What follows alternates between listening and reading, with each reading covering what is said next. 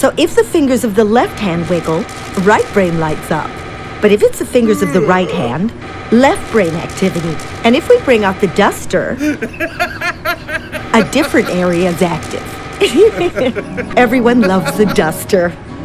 The clarity of the images we are seeing is down to us using one of the strongest MRI machines in the world. It has a 7 Tesla magnet inside it. That is strong enough to pick up a double-decker bus. But we use it to find out how the brain works. Thanks to the strong magnetic field, the scanner can detect changes in the oxygen levels of the blood in a person's brain.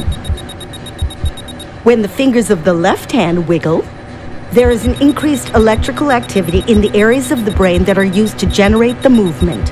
And to feed the increased demand, more oxygen is delivered by the blood. This can be measured because at an atomic level, a magnetic field makes protons spin. The stronger the magnet, the faster the spin. Crucially, though, the protons in oxygenated blood spin more slowly than those in non-oxygenated blood. And we can detect these differences with our MRI scanner.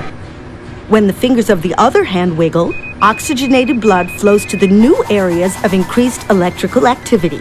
And, by deduction, we know these must be the areas being used to produce the new movement.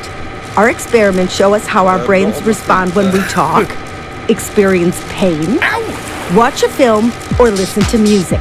They allow us to see how our brain changes when we learn new things or recover from damage after, say, a stroke or an accident.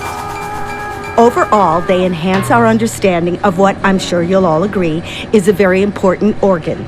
One that we all need to make sure we look after.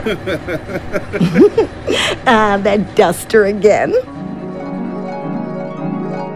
Can a magnet literally pick up a bus? Can MRI scanners really read my mind? What is brain activity anyway?